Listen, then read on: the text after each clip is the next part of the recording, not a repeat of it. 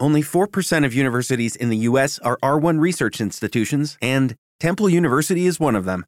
This means 100% of students have the opportunity to participate in hands-on learning and research with world-class faculty. With over 600 academic programs across 17 schools and colleges, Philadelphia's largest public university provides students with a rich variety of opportunities and propels graduates to succeed in their careers. Temple University. Schedule a campus tour today at admissions.temple.edu/visit.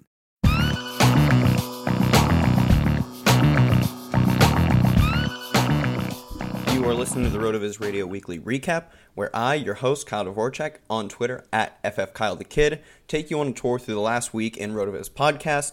And if you want access to the RotoViz site, all of the dozens of apps, more than 1,000 articles per year, and some of the best fantasy advice in the industry, do so by going to rotoviz.com/podcast for a listeners-only 30% discount. And if you want to support the podcast even more, go to patreon.com/RotoVizRadio. You get access to the awesome community of hosts and listeners of the show, as well as the Sunday morning RotoViz live show where you can get those final start-sit or DFS questions answered. It's a great way to up your DFS game and support the shows in the process.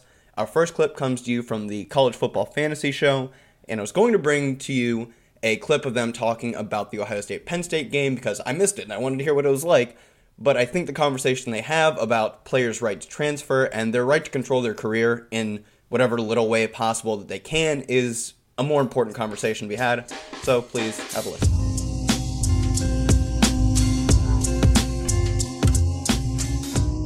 So there was some big news before the weekend actually even started off, and that was with the Kelly Bryant announcement of him transferring. And I was just wanting to get your thoughts on that. Chris Carter on First Things First, I don't know if you ever watched that, but he kind of went off on Bryant saying how he should be staying with the team and he should put the team first, and kind of saying like you should be getting everything you can out of Clemson because you have relationships there and you should stick it out and all this kind of stuff. And I was curious what your thoughts were, Matt, about that whole thing. Not necessarily Chris Carter's comments, but more the fact that Kelly Bryant's transferring.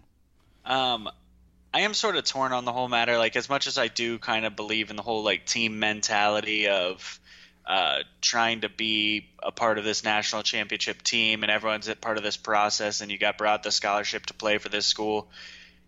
It's hard for me to say that when I also know that kids get a lot of these scholarships that they're given are, while they're 4-year scholarships, a lot of them are really just 1-year scholarships that can be cut each season, and they can lose their scholarship kind of on the drop of a dime. So for as much as I want to sit there and crush Kelly Bryant and say, oh, he's such a non-team player, he's not wanting to do this. I mean, the truth is, for a lot of these college kids, when you look around, the purpose of going to college to play football is you're either going there to be part of a national championship team, and in his case, he wanted to be the starter on a national championship team, or you're going there to try and build a stock to become a pro football player. And I think Kelly Bryant saw what was happening around him and basically said, they've decided that we're going to be in the Trevor Lawrence business, which I said last week I think was probably the right decision for Clemson. It's one of those things where I kind of can't crush him for saying, like, I'm going to go somewhere where I'm just going to be the starter because look at what I've done as a starter. I do kind of like this rule kind of sucks. Like it is going to – I think it's going to be a thing until they change it because, I mean – why wouldn't you? The one thing I sit here and think is crazy is how is Jalen Hurts still at Alabama? Yeah. How did he not look around and say, oh, I'm legitimately just I'm the go-in the second half with the second string guys now. Like, I don't understand how we didn't hear that announcement for transfer too, and maybe it's just a difference in personality, or maybe Kelly Bryant truly felt slighted in a way that Jalen Hurts hasn't. It was a crazy week, and I think the expectations were that while I did think we'd see some transfers, I think the names that we saw transfer were not the ones I was expecting. My personal take on the Bryant situation was, one, I was glad that he was made aware before this game so that he would still have eligibility to transfer right away and be able to play next year. But two, I don't blame the kid at all. Like, you've got one chance to play college football in your life, and he wasn't going to steal the job back from Trevor Lawrence. Even if Lawrence struggled, that was who they were going to be going with. and he wants to play football. And so he knew he wasn't going to get the shot at Clemson anymore. Now he can go somewhere else and try to play. And it kind of reminded me of what happened to Darren Thomas, who most people won't remember, but he was a quarterback for Oregon, who his senior year gave up the reins, or would have given up the reins to Marcus Mariota because he knew Mariota was going. So instead of sticking around at Oregon, he actually declared for the NFL draft and didn't get drafted. And everyone at the time was like, why is this guy going out after his junior year? He's not going to make it in the NFL. And it's just because he knew that Mariota was one of the best college quarterbacks of all time. And that's a fact.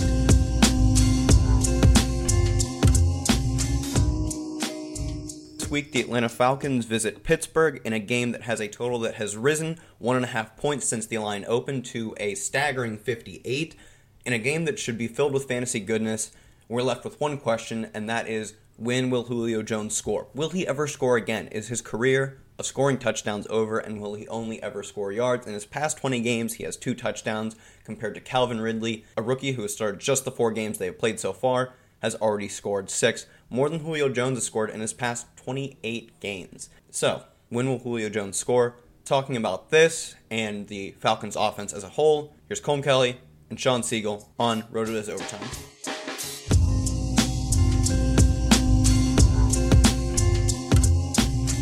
And we've teased a couple of times this idea of the Atlanta Falcons. You mentioned how they were disappointed with how the game ended again this week.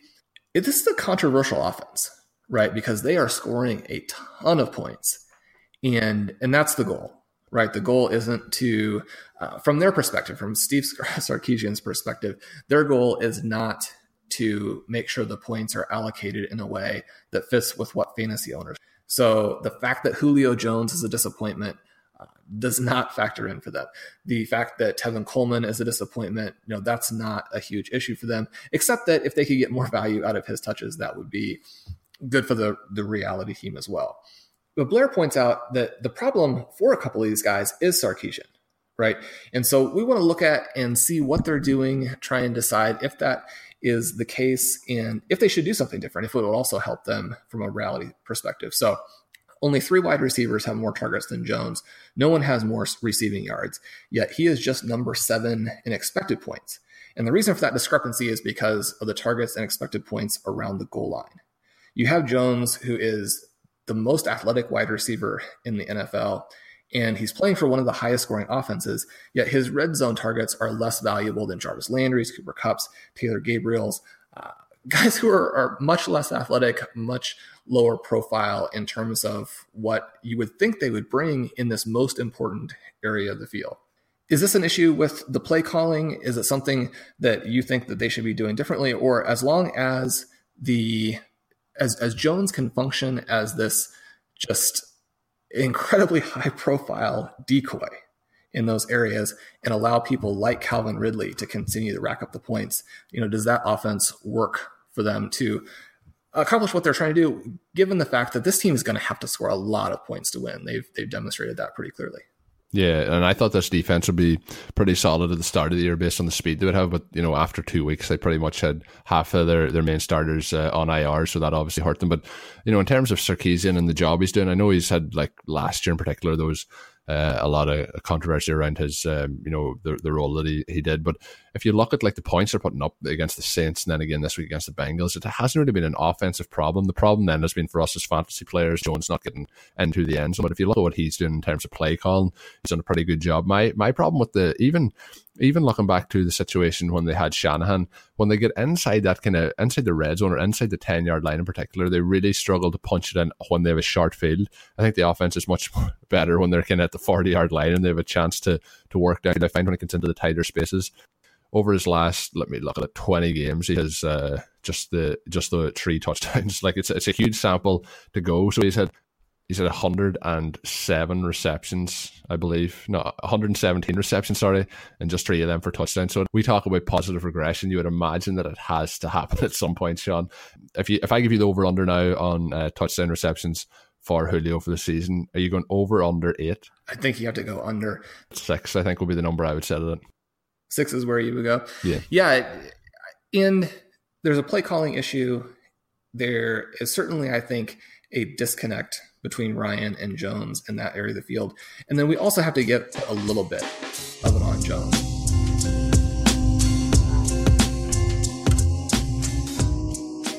In lineups where I'm stacking this game, which there are many of them, I'm often looking to run Julio Jones back with the Pittsburgh receivers, namely Antonio Brown, because I think the Juju has taken over as the number one wide receiver hype has gone too far, which maybe he has. He is a young, one of the most precocious talents in the league right now, but we're still talking about Antonio Brown here, and you can do so by finding cheap running backs like Austin Eckler, who's outperformed his salary every single week, but DraftKings still doesn't seem to know and still has him priced at $4,200, as well as some long shots like Aaron Jones, who last week was given 11 attempts and turned that into 65 yards and a touchdown, and most importantly, he looked like what we all thought, which was a significantly better running back than Jamal Williams, who the Packers loved for his pass blocking, but I think what they have both shown us is that other than pass blocking, Aaron Jones is likely the better all-around back, and on DraftKings, only $4,300. Before we get in the next clip, I have to remind you to check out my bookie because sure, watching football is fun, but it's more entertaining when you have some action on the games, when you have something on the line. People, you've heard me talk about this for weeks, and some of you are still on the sidelines, but whether you're an expert or a rookie, you should be betting at my bookie.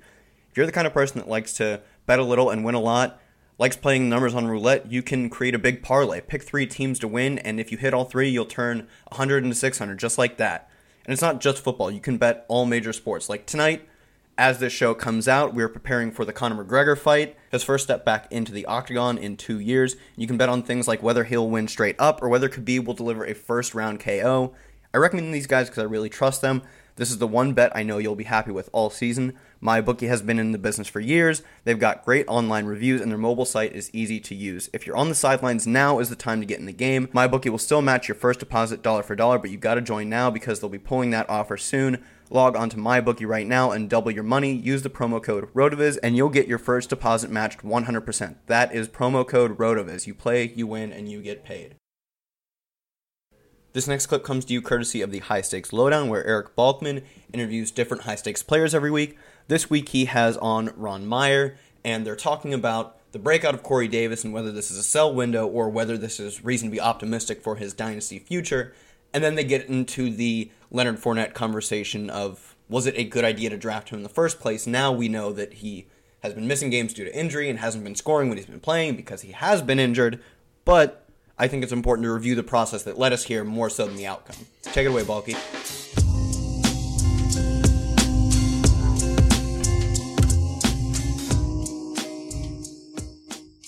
You made a reference about the similarities between Josh Doxson this year in trying to trade him, and then Corey Davis, how you think it's going to be next year as it pertains to their dynasty value. What do these two players have in common? And maybe you're backing off this. I don't even know after Corey Davis's big game on Sunday. But what are these two players, or what did you see that they had in common? And should dynasty owners actually be looking to flip Corey Davis right now after this big game that he had this past weekend? Well, when you see me on Twitter, you can't always believe what I say. There's rumor has it some people call me a liar. No, come on. Surely I've never said that. Exactly. I mean, he started off the year. I mean, he's got a lot of targets, but for dynasty wise, I really prefer guys on teams that the teams score a lot of points. And I really don't feel confident in him, kind of long term for dynasty that he's going to do it. Right now, he's the go-to guy. He's seen a ton of targets, but there are no other really wide receivers that he's got. Delaney Walker's hurt as well. So really the only other option on that team is Dion Lewis, and so I would flip him now, especially after he just had this big week and a ton of targets.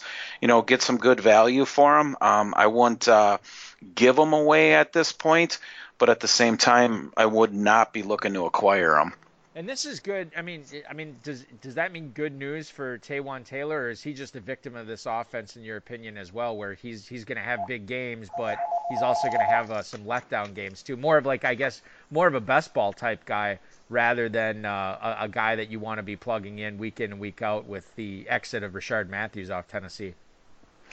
Yeah, Taywan Taylor, I'm not a big fan of him. I was kind of looking through today the free agency stuff that's out there. I see him in a few leagues as he wasn't picked up last week, but I'm still off on him. I think he's just he's just going to get a few extra passes just because there isn't much there, but I'm not really impressed with his talent. Similarly to Corey Davis, and maybe the time is right now to see what you can get for him. What about Leonard Fournette? Because this guy is former first round pick. He was going in the mid first round of redraft leagues for the FFPC this year. If you own him in Dynasty, I mean, is it time to try to get what you can for him? Because it just doesn't seem like he's the type of player that's ever going to be fully healthy. I mean, he had the ankle injury was just killing him during his rookie season. Now it's this hamstring where he couldn't get right in time for week 3, and then he gets right for week 4, and then he leaves. It's one thing after another. Fournette, you bring up the headaches with owning a guy like Taywan Taylor or Corey Davis or Amari Cooper. I mean, you could probably make the same claim about Leonard Fournette having these frustrating games where he's scoring single digits or less for fantasy points. Yeah, Fournette's a guy that I've never been a fan of in redraft or in Dynasty. Kind of give you an example, redraft this year, the big payback in Kentucky. I was sitting at the 11th spot. I could have drafted Fournette, and I passed on him. I let John Rozak take him at 12. I'm not a fan of his skill set. I don't like the offense of the Jaguars. To me, again, that's a team that doesn't score a ton of points, so I don't want him on my team either. And even going back to college, he did have some great games. He was, dominant, but he also was injured in college too.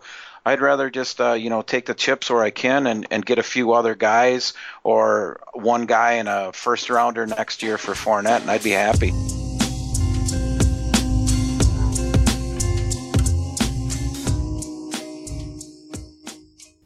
In the absence of Leonard Fournette in their upcoming game against the Jaguars, I want to talk about what this offense will look like without him, because I want to get pieces of teams playing against the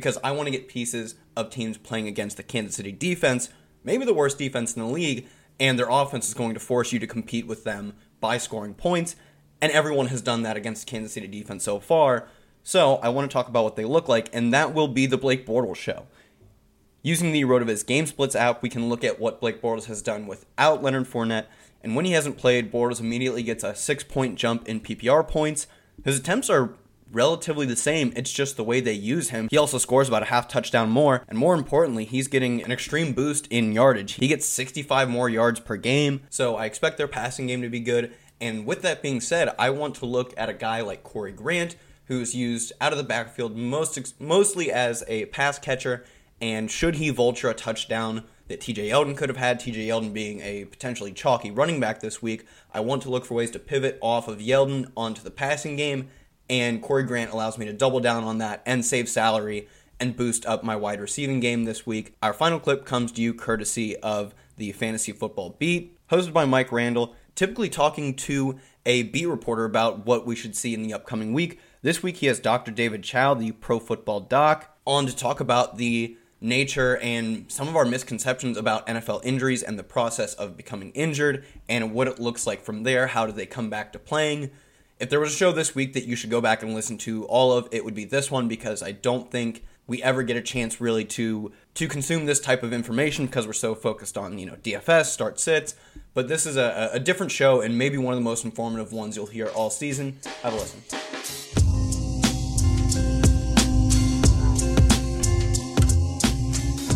These players are putting their health on the line each and every week. Is there a variance, and I would think there would be, to the ability for a professional football player to play with pain?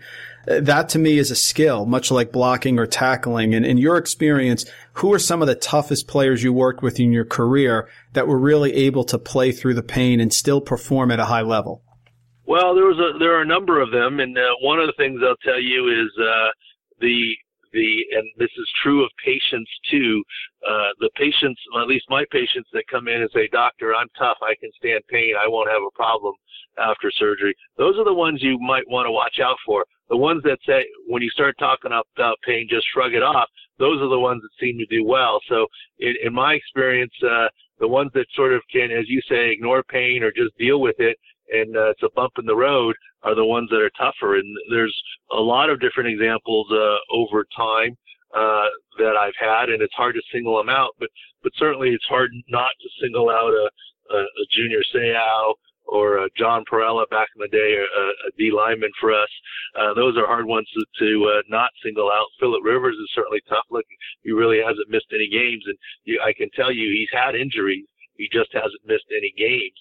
And so there's a number of people that can ignore pain and play through it. And by the way, they're not playing through on pain medication. Pain medication, narcotic pain medication, slow down your reaction time and your thinking.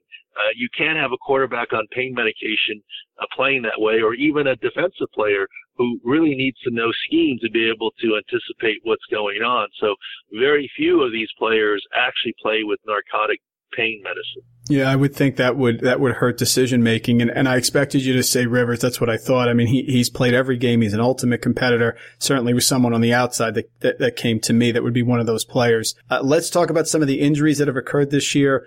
One of the biggest ones, of course, was Week 1, the Aaron Rodgers injury that occurred in the first half of the game against the Bears.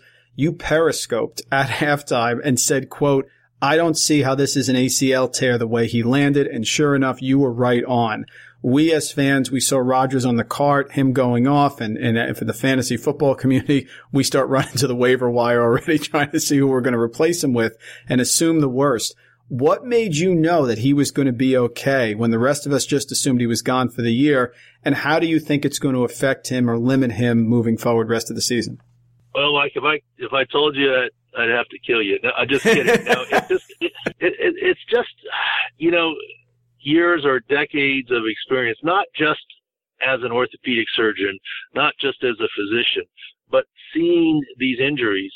One of the things that I did, and I'm not sure why I did it when I was in the league, but after seeing a player hurt on Sunday, on the field, on the sideline, in the locker room, and then the following day in injury clinic the next morning after an MRI, made it a habit of going upstairs with the head athletic trainer, James Collins, and going to the video room. And the video boys would always have injuries pulled up for us, the all-22 end zone and sideline, as well as the game film from the broadcast. And we'd look at the injuries. I'm not sure what we were looking for. It's a football thing to do, to look at video, and so perhaps that's why I was doing it. But just to try and learn more about your craft, so to speak. And that in turn, after 17 years of doing that, now that I'm done with the traveling and the sideline work and the little kids at home, I think it's led to give me a big advantage in being able to tell these things by looking. And one of the things I will tell you I do not look at is I pay very little attention to a player's reaction.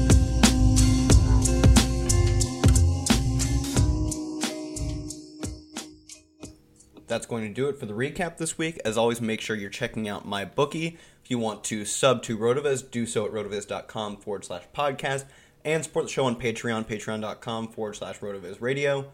Thanks for tuning in.